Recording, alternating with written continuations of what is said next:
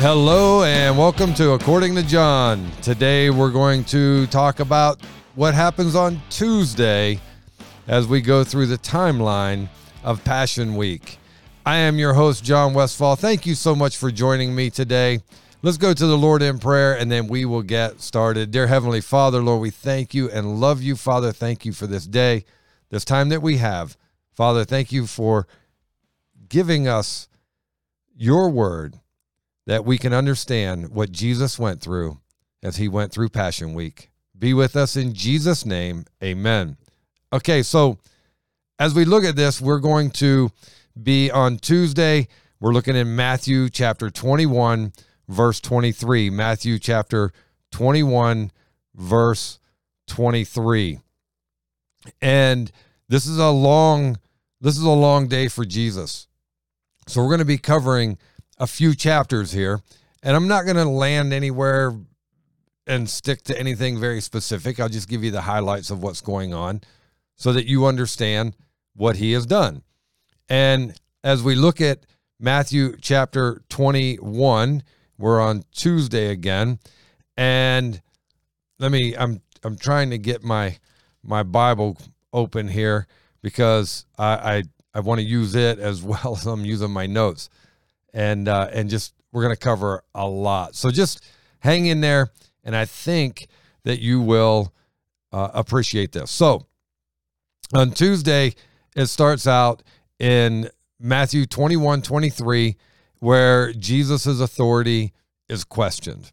That's where it starts. And so it says here in 23, now when he came into the temple, the chief priest and the elders of the people confronted him as he was teaching and said, "By what authority are you doing these things, and who gave you this authority?" Verse 24, but Jesus answered and said to them, "I also will ask you one thing, which if you tell me, I likewise will tell you by what authority I do these things. The baptism of John, where was it from? From heaven or from men?" You know, Jesus always asks questions. And I think the reason that he asks questions is because whether you acknowledge the question, whether you answer the question verbally, you answer it within yourself. Anytime there's a question, we're forced to answer it, whether we speak it out or not. And so he asked them. Well, here in verse 25, after he asked them, where was it from heaven or from men, the baptism of John? And it says, and they reasoned among themselves, saying, if we say from heaven, he will say to us, why then did you not believe him? Like they have figured this out, and they're going, dadgummit, he's got us. I don't even know how we're going to answer this. In verse 26, but if we say from men, we fear the multitude, for all count John as a prophet. And so they answered Jesus and said, we do not know. And he said to them, neither will I tell you by what authority I do these things. So Jesus is like, look, you don't give me an answer, I don't give you an answer. But if you give me the answer, I'll give you an answer. And so since they bailed out, Jesus said, well, neither will I answer you. And so it starts there, and then he goes into verse 28. In verse 28, it is the parable of the two sons. And basically, it's one that's disobedient and one that it has delayed disobedience. And so he asked them which one is, which one listened. In verse 33, he goes to the parable of the wicked vine dressers, and he teaches this parable. And basically, the parable is that there's a vine dresser who owns a vineyard, and he sends his stewards in to collect the money, and they kill them. So then he sends another one in, and the people kill that one as well. And then he says, surely if I send my son, they won't kill him. They'll give him the money. And of course, the vineyard owner sends the son in, and they kill his son. I'm going to pick up in verse 43, and it says this, therefore I say to you, the kingdom of God, this is after the parable, therefore I say to you, the kingdom of God will be taken from you and given to a nation bearing the fruits of it. he's telling the Jews, if you don't want to believe, we'll take it to someone else. And that someone else is the Gentiles, ultimately, as we read through the scriptures. Verse 44, he says, and whoever falls on this stone will be broken, but on whomever it falls, it will grind him to powder. And he's talking about those who believe in him versus those who don't believe in him. Whoever falls on this stone will be broken. Remember, we got to die to ourselves daily, but on whomever the wrath of God falls on, Jesus being the judge, remember, and through scripture, we see that Jesus is the judge. They'll be ground to powder. Ultimately, they spend eternity in hell. Now, when the chief priest and the Pharisees heard his parables, they perceived that he was speaking of them. See, again, they're not slow. They get it. But their pride is going to ultimately destroy them. Verse 46, but when they sought to lay hands on him, they feared the multitudes because they took him for a prophet. So once again, they're not going to touch Jesus, mainly because if they touch him now, they haven't got the crowd on their side yet.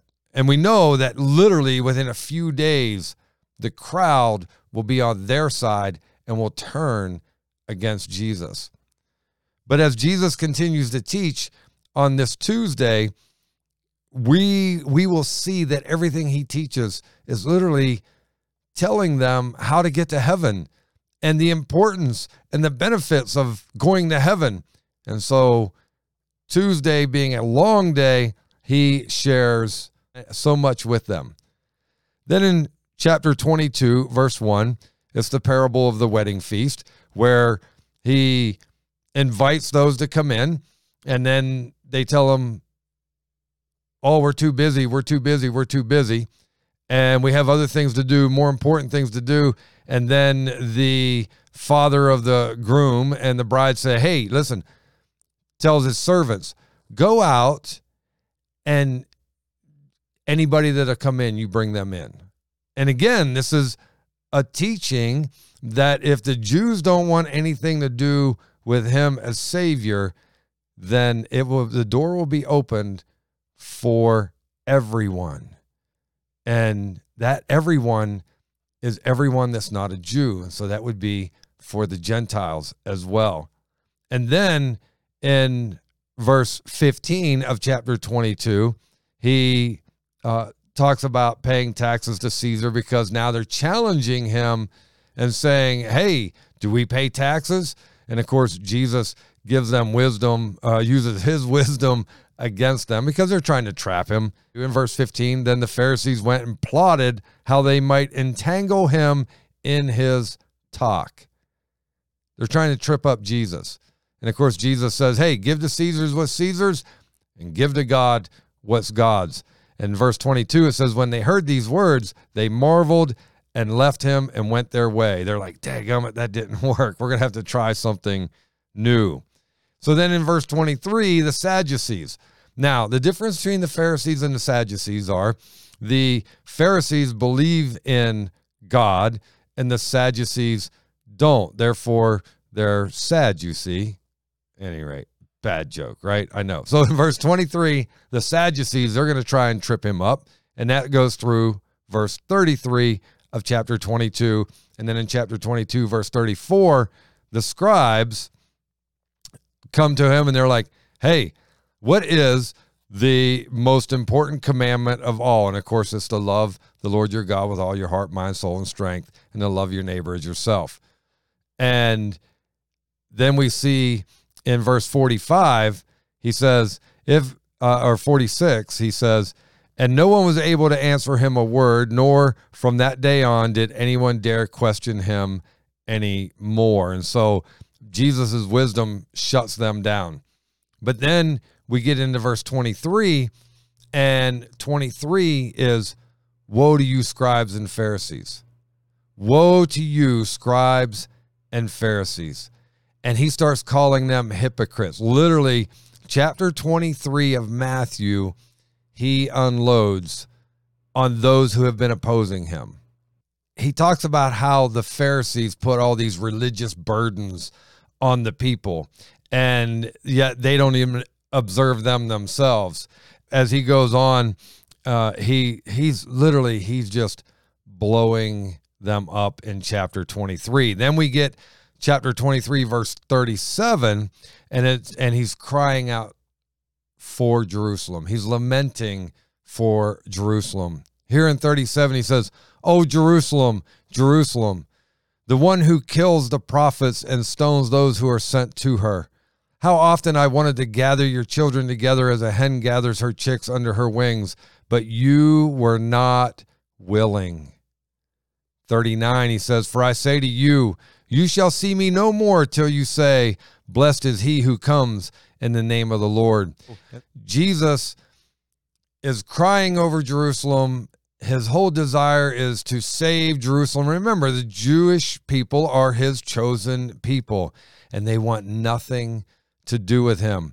We see in verse 24 where Jesus gives the prediction of the destruction of the temple. We see in 24:15, Jesus discusses the Great Tribulation and what that's going to look like. And then we see in verse 24:32, he gives the parable of the fig tree. And then in verse 45, he starts with the faithful servant and the evil servant. In chapter 25, verse 1, and that I want to look at this because, again, what we see in the Passion Week is Jesus is trying to teach them, deliver them, share the gospel with them. He is doing all he can to capture their attention, and people don't want to hear it, especially the Pharisees, the Sadducees, the chief priests, so on and so forth. We get into chapter 25, and it's the parable of the wise and the foolish virgins. As we look at this in 25:1, I want to read this because I want us to understand what Jesus is trying to get across, and what his whole point is. The time is at hand, and we need to be prepared. We need to be ready for the day. And so in 25:1, he says, "Then the kingdom of heaven shall be likened to 10 virgins who took their lamps and went out to meet the bridegroom. Now 5 of them were wise and 5 were foolish. Those who were foolish took their lamps and took no oil with them, but the wise took oil in their vessels with their lamps." Verse 5, "But while the bridegroom was delayed, they all slumbered and slept. And at midnight a cry was heard, 'Behold, the bridegroom is coming, go out to meet him.'" Verse 7, "Then all those virgins arose and trimmed their lamps. And the foolish said to the wise, 'Give us some of your oil, for our lamps are going out.' But the wise answered, saying, 'No, lest there should not be enough for us and you, but go rather to those who sell and buy for yourselves.' And while they went to buy, the bridegroom came, and those who were ready went in with him to the wedding, and the door was shut. Afterward, the other virgins came also, saying, 'Lord, Lord, open to us.' But he answered and said, 'Assuredly I say to you, I do not know you.'" I think those would be the most devastating words. And yet there's going to come a day when people are going to look at Jesus and they're going to say, "But Lord, didn't we cast out demons in your name? Didn't we do this in your name and that in your name?" And he's going to look at them and say, "Away from me, you worker of iniquity. I do not know you." Verse 13 says, "Watch therefore, for you know neither the day nor the hour in which the Son of Man is coming." I just want you to see, guys, the importance of being ready. I think that we are in the days of Christ's return. I think the end times are in our face. As I'm watching the news and I'm seeing everything that's unfolding, and I'm not going to get into any of that. But if you are paying any attention at all, you will see, according to Matthew 24, if you were to go back and read that, because he teaches that, right? The Great Tribulation, the end times, the end days, what it's going to look like. And if you go back and look at that, what you will see is he is describing today's events. And in verse 13 of 25, chapter 25, he says, watch therefore. Watch, be diligent to pay attention. That's what he's saying. For you know neither the day nor the hour in which the Son of Man is coming. And so be ready. Be ready. And then he goes in from chapter 25 to verse 14. He gives the parable of the talents. He teaches that. And then in 31, he teaches the Son of Man will judge the nations. He's telling them, listen, he will be the judge, and he will judge all the nations and all those who don't believe. And what will happen to those who do not believe? And of course, we know through the scriptures, they get cast into hell. And so he is spending Tuesday, and we see that Tuesday is the longest, hardest day that Jesus has, but he teaches the most, and it is so significant. And so if you have opportunity, let me encourage you to go back and read all the events that happen on Tuesday and what Jesus says.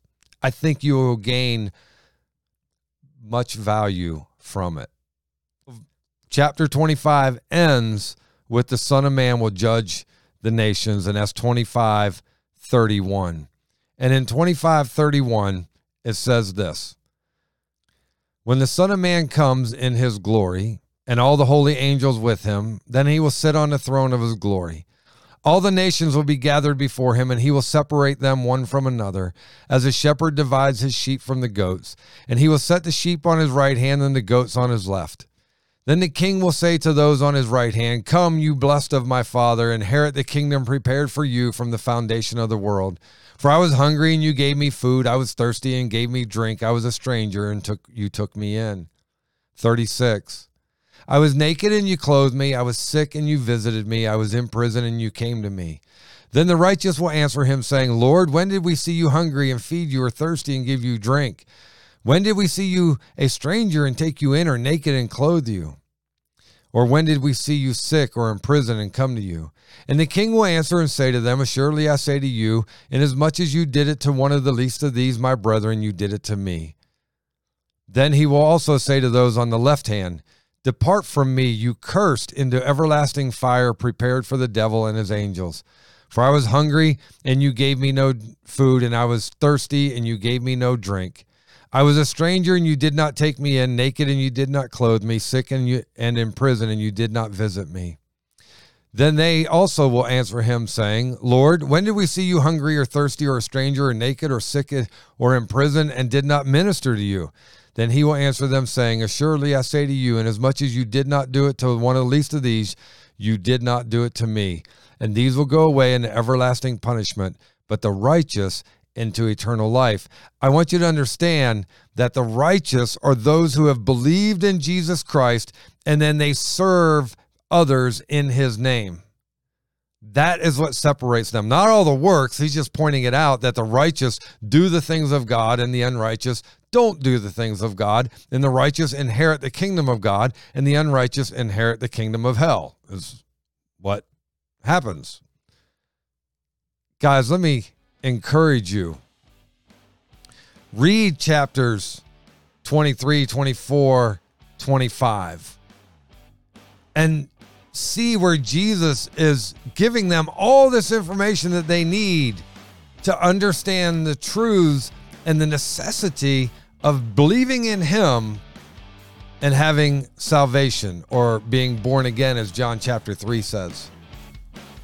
Guys, please don't be like the virgins that weren't prepared, that when they show up and they beg to be let in, and he's going to look at you and say, away from me, for I never knew you. Hey, I pray that this has helped you. And if it has, please like, share, subscribe, and follow. Until next time, God bless.